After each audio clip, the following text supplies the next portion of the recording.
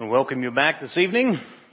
I appreciate you being back. As you probably know, unless you are a guest here tonight, on Sunday nights we are going through a journey with John, where we're looking at John's very unique gospel and the story, the way which he portrays Jesus and his purpose going through to get us to believe and trust that Jesus is the Messiah. We're going to be in John chapter 6 tonight, so you want to turn there if you're following along. It's interesting what motivates people. I learned that this morning.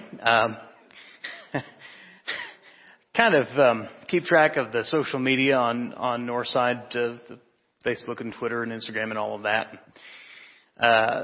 Up to this point, Northside's Facebook page, we post content, sermon series and pictures of people and things going on and stuff like that. Sometimes you'll get 2, 3, 4 shares. Maybe if you have a really good post, you'll get 7, 8, 9 shares. This morning, as of right now, we have 51 shares of our sermon series, which doesn't say anything tremendous about my preaching as much as it does the power of a chocolate chunk cookie. So you figure out what motivates folks. But the Burley family got the family pack, and Amy Decker won the single second prize, I guess. And so congratulations to them on that. I almost feel obligated to go get a tray of them for everybody who shared, but I don't know what happens on Sunday night stays on Sunday night. Don't obligate me to that just yet. If you're in John chapter 6, we are at kind of an interesting point tonight. We're going to go through several stories. There's a lot to cover. We won't get through all of chapter 6 tonight, but I'm kind of working on, this is something I'm going to give to you tonight, and I want you to ponder it and chew on it, and, I'd love to get your response back to see what you think on my premise here.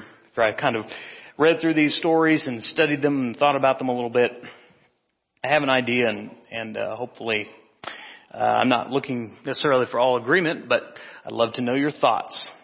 John chapter 6 is a full chapter. We're going to be introduced to the fourth of 7 miracles that Jesus will perform through the book of John. The first was turning water to wine, or water to extra grapey juice, whatever you want to say. The second was the healing of the official's son. The third was the healing of the lame man, which we skipped through that last week, the other things going on. And so we'll jump right into the fourth miracle tonight.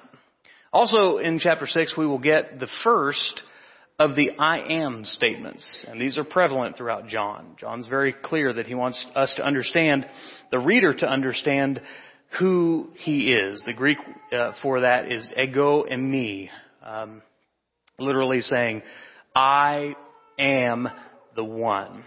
And so as we think about Jesus' statements, we're going to see the first of those tonight, a very picturesque statement that Jesus makes. We are geographically by the Sea of Galilee. We're going to start on the southern part of it. And as we go through chapter 6, we're going to proceed through the northern part of it.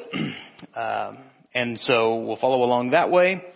And as we begin tonight, I want you to, you've probably heard this parable before. It was a Sunday school class full of children. And the teacher was trying to teach a lesson on Noah's Ark. And so she was describing the animals that God placed on the ark. It was a younger class, so she thought she'd come up with a creative way. And so she said, okay, children, I'm going to describe something. I want you to tell me what it is. So she said, the first one is, it's very large and huge ears and 4 legs and a giant trunk. Anybody have any ideas? And Jimmy kind of raised his hand and said, well, I think it's an elephant, but since we're at church, the answer must be Jesus. It's a humorous way of kind of describing, in my previous job, I used to call this the churchy answer.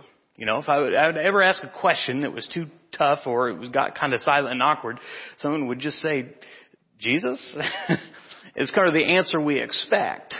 Tonight's story, as we go through these different parts of what Jesus encountered, I want to kind of ask the question, is Jesus always the answer? We're in John chapter 6.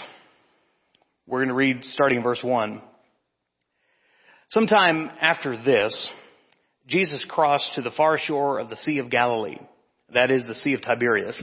And a great crowd of people followed him because they saw the signs he had performed by healing the sick. Then Jesus went up on a mountainside and sat down with his disciples. The Jewish Passover feast was near.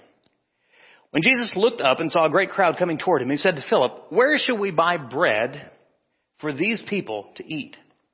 He asked this only to test him, for he already had in mind what he was going to do. Philip answered him, "It would take more than half a year's wages to buy enough bread for each one to have one bite." Another of his disciples, Andrew, Simon Peter's brother, spoke up. "Here's a boy with 5 small barley loaves and 2 small fish. But how far will they go among so many?" "Have the people sit down," Jesus said. "There's plenty of grass in that place." And they sat down. About 5,000 men were there. Jesus then took the loaves, gave thanks, and distributed to those who were seated as much as they wanted. He did the same with the fish. When they all had enough to eat, he said to his disciples, "Gather the pieces that are left over. Let nothing be wasted." So they gathered them and filled 12 baskets with the pieces of the 5 barley loaves left over by those who had eaten. So we start out in John chapter 6, and we're going to look at a series of problems and solutions. And the problem is the basic problem of hunger. This crowd is following him, 5,000 men, so extrapolating that to a preacher's count, there was probably 15 to 20,000 people. Ladies, imagine a conference that is to capacity at Hartman Arena. And Lori Kingsley just forgets to bring any food. What would the reaction be? It would probably be a pretty quick revolt. And there's a problem. Big crowd of people, no food to eat. It occurs to me as this problem happens, why did Jesus take this problem on? I mean, they chose. It wasn't like he said, "Hey, let's go up this mountain together and we'll figure out lunch later." I mean, they could have gone off and found lunch on their own, or maybe they could have brought their lunch. Why did Jesus choose to solve this problem? The scripture doesn't tell us. But he had done enough miracles by this time to begin drawing a crowd. He had turned the water to wine. He had healed the official's son. He had healed the lame man. And so this crowd is gathering. And as we'll find out later, the reason that most of them have gathered is not so much because they believe in Jesus or that they trust in Jesus, but because they just want to see what he could do. What he would do. We'll see this come up again and again as Jesus does miracles. People begin to, and we kind of looked at it with the healing of the official's son, they seek Jesus out for what he can do for them. The problem of hunger is a physical problem. And Jesus asks, how are we going to solve it? How do we feed these people? And the disciples have the first ever recorded church meeting. We have a problem. And how do we solve it? And there's one guy over here saying, "We don't have enough money. There's no way we could solve this problem. We don't have enough money. It's impossible." Another guy over here says, "We don't have the resources. It's impossible. We don't even have the people that can't manage the programs. It's just not doable." You know, for people of faith, sometimes we come to these points where we have this really big challenge. And the logical part of us, maybe the analytical mind says, well, you know, we have to have X, Y, Z to accomplish A, B, and Z. We have to accomplish these things in the right order. And that's something that people of faith come up against again and again. Dealing with this problem, the answer to them is that verse...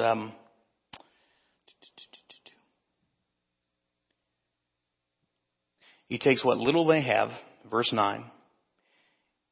Verse 10, he has the people sit down. And then he takes the loaves and he gives thanks and he distributes those. And there's so much more left over than they even started with. A great sermon, great lesson about how little is much in God's hands. He can take something that's very small with just enough faith. We can multiply and do even above and beyond what we can ask or imagine, right? So the result of that is not more people trusting in Jesus. The result of that is an even larger crowd, and by the way, an even more demanding crowd.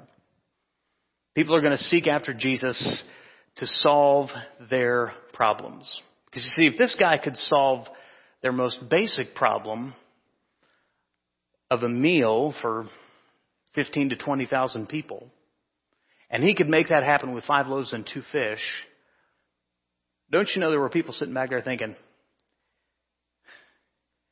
you know, here's a guy who doesn't have to worry about money and who doesn't have a problem with resources. You know what we ought to do? We ought to make him king. He could overthrow Caesar. He doesn't have to worry about money. He doesn't have to worry about resources. Surely he could solve our problem. This is exactly what they do. They go to problem number 2. Problem number 2 is that of oppression.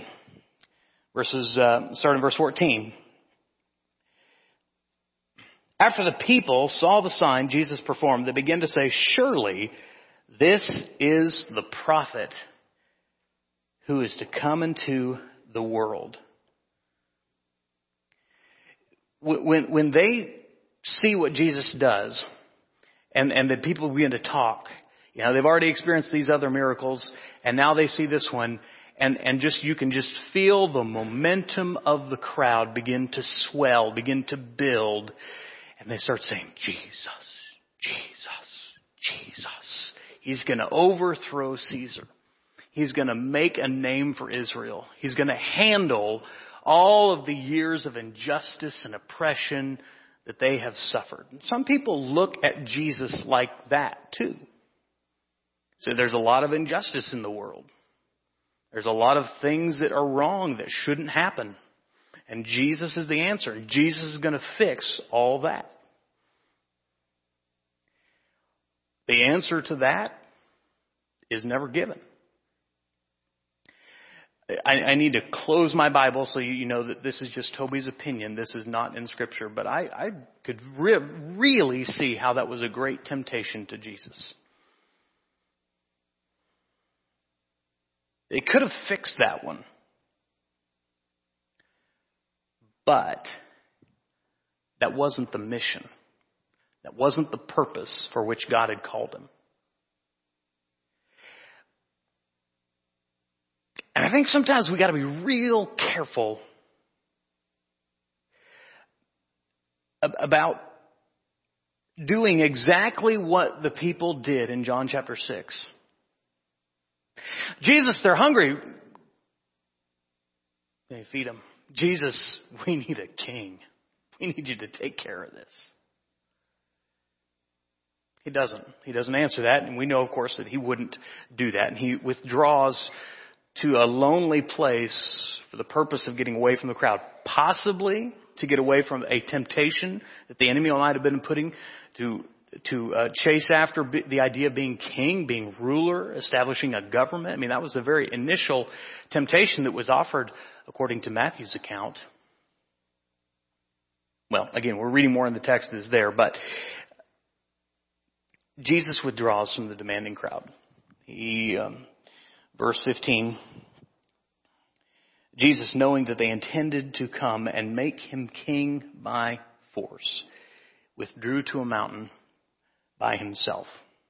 To me, that's very telling. There was a problem.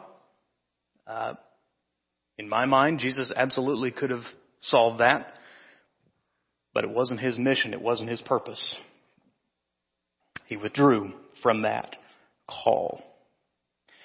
Starting in verse 16, we're going to read. When evening came, his disciples went down to the lake. Presumably, he's still up on the mountain. When they got up into the boat, they set across the lake for Capernaum. By now it was dark, and Jesus had not yet joined them. A strong wind was blowing, and the waters grew rough. When they had rowed about 3 or 4 miles, they saw Jesus approaching the boat, walking on the water, and they were terrified. But he said to them, "It is I, don't be afraid." And then they were willing to take him into the boat, and immediately the boat reached the shore where they were heading. Next day, the crowd that had stayed on the opposite shore of the lake realized that only one boat that had been there, and that Jesus had not entered it with his disciples, but that they had gone away alone. Then some boats from Tiberias landed near the place where the people had eaten the bread after the Lord had given thanks. Once the crowd realized that neither Jesus nor his disciples were there, they got into the boat and went to Capernaum in search of Jesus. This is a very real thing. They want him to solve this problem. Meanwhile, Jesus and disciples are having their own problem.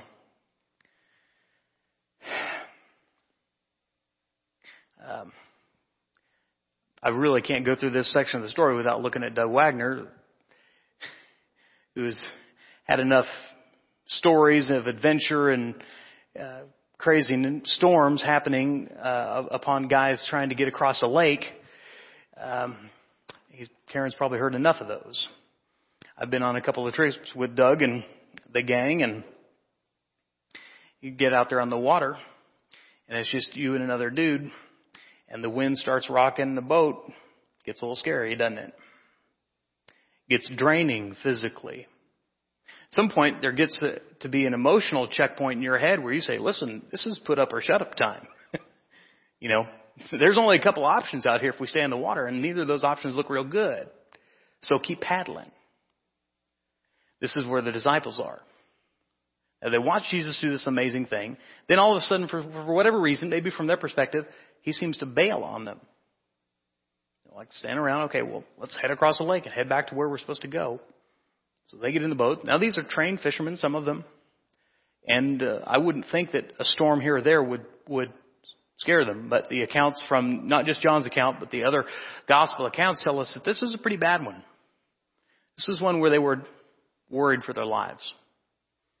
And as this storm takes place, here comes Jesus walking on the water, seemingly maybe unconcerned. He's about to pass them by. I'd love to be on the boat for that. Is that Jesus? We must be dead already. They're terrified. They don't know what's going on. You know, this is at night. There's no, it's obviously very, very dark, and there's no illumination except maybe perhaps from the lightning or something, but it's bad. Jesus walks out to them alone at night, and they are terrified. And in fact, other accounts say that they believe it's a ghost. And John leaves out the account here of Jesus calling Peter and him walking on the water. But do you remember what it was that sunk Peter? I can ask Sunday night crowd, what was it that sunk Peter? What happened? What? Lack of faith, right? He saw the storm. He saw the storm, and he focused on the wind and the waves, and fear overcame faith, and he began to sink. Lord, save me, I drown. That came from a natural place, because Scripture tells us in John that they were terrified. The guys in the boat were terrified. Imagine the guy standing on the water. They are completely terror-stricken and full of fear. And Jesus' answer to them is, I don't know if paternalistic is too strong, but it's kind of like, it's I. Come on, don't be afraid. Like almost dismissive. Guys, come on. It's me. Let alone the fact that he's walking on the water at night, about to pass them, about to leave them. And then as soon as he gets in the boat, John says that they've reached the shore, which is like great timing. Jesus, thank you. The problem in my mind is not really the storm. It's the fear. That fear that erodes the faith as it did with Peter. And the answer to that is, don't be afraid. You know, we deal with that a lot. Joshua chapter 1 verse 9, our theme verse last year. Have I not told you? Be strong and courageous. Do not be afraid. Do not be discouraged, for the Lord your God is with you wherever you go. I think it's a constant recurring theme among the disciples that we are easily, our boat is rocked not by the wind and the waves, but by fear. Worrying about all the things that have happened and worrying even more about things that haven't happened. And Jesus' answer to that is courage. Don't be afraid.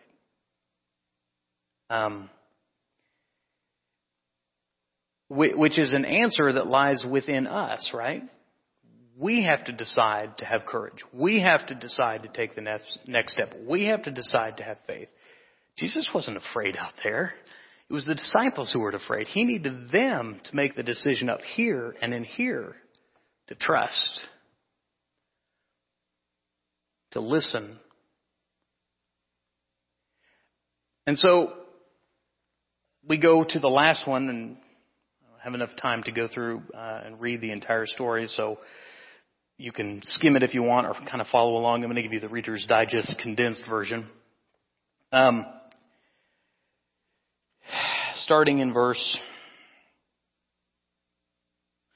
23, they found him on the other side of the lake, and they said, Rabbi, when do you get him? The crowds find him at Capernaum.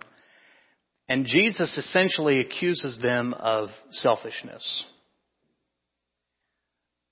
You're not looking for me. Very truly, I tell you, you're not looking for me because you saw the signs I performed, but because you ate the loaves and had your fill. Remember back in Matthew when Jesus himself was tempted, turn these stones to bread? It was the same temptation. I want you to worry about yourself. I want you to worry about your own needs first. This is what the people are doing. They're not really concerned with who Jesus is or what his mission is necessarily. Just the fact that this guy can feed 20,000 people with a few loaves and fish. That's all they want. Jesus is an ends to their means. They don't see themselves as coming to Jesus to be disciples and followers. So they get into this sort of argument. The crowd says, oh yeah? Prove it. Our forefathers ate manna in the desert. Essentially they're saying, okay, one miracle, all right, 20,000 people, okay. But Moses, for a generation, fed our forefathers in the desert every single day. This is basically them saying, beat that.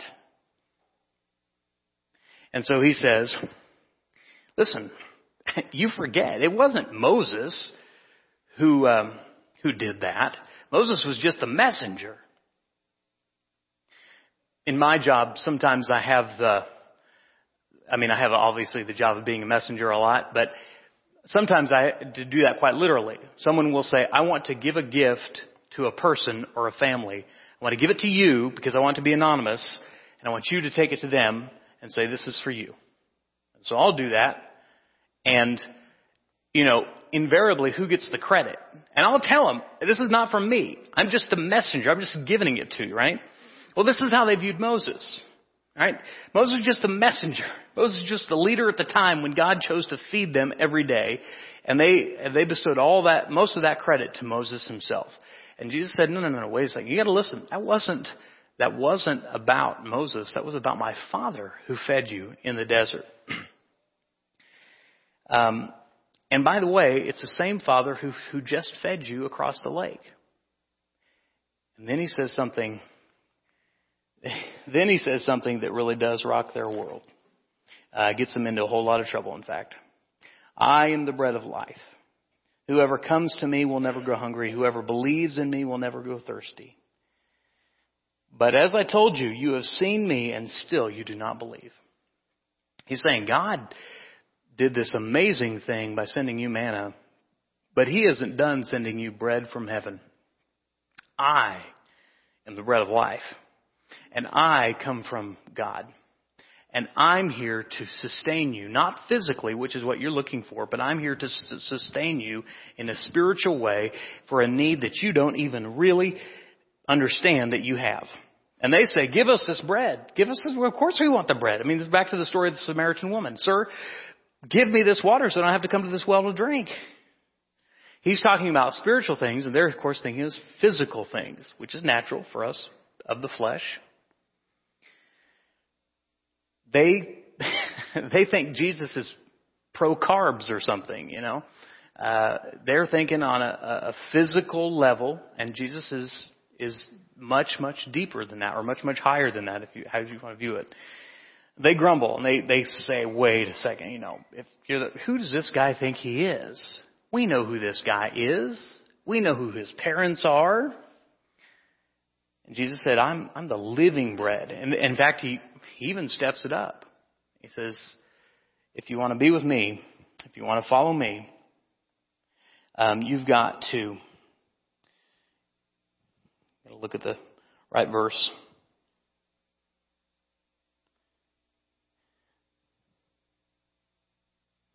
I am verse 51, the living bread that came down from heaven. Whoever eats this bread will live forever. This bread is my flesh, which I will give for the life of the world. And then that really sets him off, because if he's talking about the way they think he's talking about, the physical, then he's crazy, or he's cannibalistic. And at the very minimum, he's a lawbreaker, because that was absolutely forbidden to partake of anything with the lifeblood still in it. And he's trying to say, listen, I'm the only way. I am the bread that came down from heaven. Verse 53, very truly I tell you, unless you eat the flesh of the Son of Man and drink his blood, you will have no life in you. Whoever eats my flesh and drinks my blood has eternal life. And I will raise him up at the last day. For my flesh is real food and my blood is real drink. Whoever eats my flesh and drinks my blood remains in me and I in him. Just as the living Father sent me and I live because of the Father, so the one who feeds on me will live because of me. Now, if you take this literally, if you take this in a literal translation or interpretation as they very much did, their reaction would have been exactly right. In fact, we will not get there tonight, but this is the verse I talked about this morning that sends people away. They say, I'm out, Jack. I'm done. I'm not following this guy anymore if he teaches that. It's up to interpretation, but I really believe that in my heart that Jesus came to this point because he needed to thin the crowds. He needed to separate the people who were following him for who he was versus following him because of what he had the ability to do. This is John's whole message. I mean, he's pointing out the miracles. He's pointing out the I am statements to get us to trust in who he is, and not necessarily in what he can do. And so the choice of whether or not to believe or not, as it was with them, the same as with us. On Sunday night crowd, I don't doubt there are many that have made that choice to believe and trust in him. But again, like the point in the storm, it's up to us. We have to decide whether we're going to believe, whether we're going to trust in him, or whether we're just going to seek Jesus out when he can do something for us. So what do we learn? Well, boiling it down on a very simple level, Jesus faced a lot of problems, not just in John chapter 6, but in all throughout the gospel, and he did not fix all of them.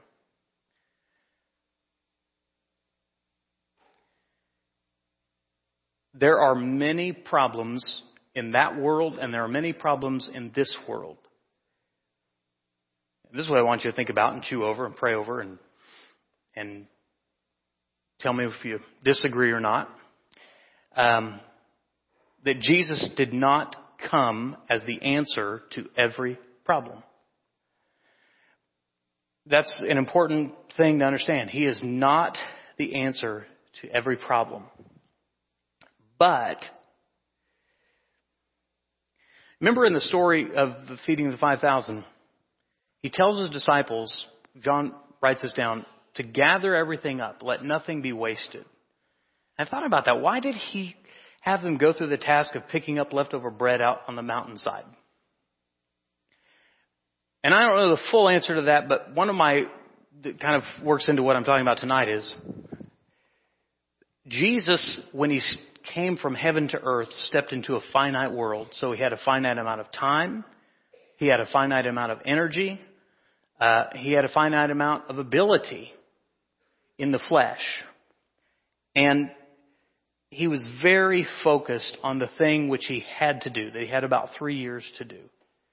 And so for him to focus on doing everything that everyone else needed him to do would have been a waste of energy, which to me is the essence of bad stewardship. Taking what God's given you and using that in a wasteful way. So he's not the answer to every problem, but he's the only remedy to our eternal problem. And I don't think there's anybody who disagrees with the second statement, but it's the first statement. Some people really, Jesus is going to solve every problem I have. So this is open for your interpretation. I'd love for you to think about it. Send me an email or text or come talk to me and let me know what you think. Philippians chapter 4, verse 6 and 7 is a verse that I refer to often. In fact, this past couple of weeks especially. Do not be anxious about anything, but in everything, in every situation, by prayer and petition, with thanksgiving, present your requests to God. And the peace of God, which transcends all understanding, will guard your hearts and your minds in Christ Jesus. This is especially important when you pray a prayer over a problem and God says no. God answers it differently than you expect. Verses 6 is so important to be connected to verse 7. That when we present your request to God with thanksgiving, that the peace of God, not because He answered it and fixed it just exactly as you imagined, but knowing that when you bring that to Him, He's going to handle it in the best way. And sometimes that may be as you want, but most of the time it won't be. The peace of God which transcends all understanding will guard your hearts and your minds in Christ Jesus. Jesus would later go on to say in the book of John, I have said these things to you that in me you may have peace. In the world you will have tribulation or you will have trouble, but take heart. I have overcome the world. Now, the disciples are still going to have to go through 70 AD. I mean, they're still going to face a lot of persecution, a lot of trouble. The church is going to face tremendous persecution. And Jesus says, in me you may have peace. Storm may still rage, but you will have peace. The answer that you wanted may not come, but you will have peace because He's overcome the world. Because He solved the one problem that you and I could never fix. All our other problems, if they don't get solved, if they don't work themselves out, and so be it. But the one problem that we need Him to most solve, He was on mission totally about. So that's my premise. Faith in Jesus will not solve every problem, but it will see us through. It will see us through the problems we face. And He will be the remedy for the only problem that we could never face by ourselves. So the lesson is yours tonight. I leave you that to consider and ponder. I'd love for your thoughts on that. Sunday night crowd is a very thoughtful crowd. So if you have a need tonight to come to Jesus, that He has not been allowed to be the remedy that you need for your sin, and we'd be glad to help you with that. Or if you've allowed Him to do that and you've sort of broken away from the vine, we'd like to help you and encourage you in whatever way we can. If you have any need tonight, I'd like to meet you down front, and we'll help you and pray for you in any way we can as together we stand and sing.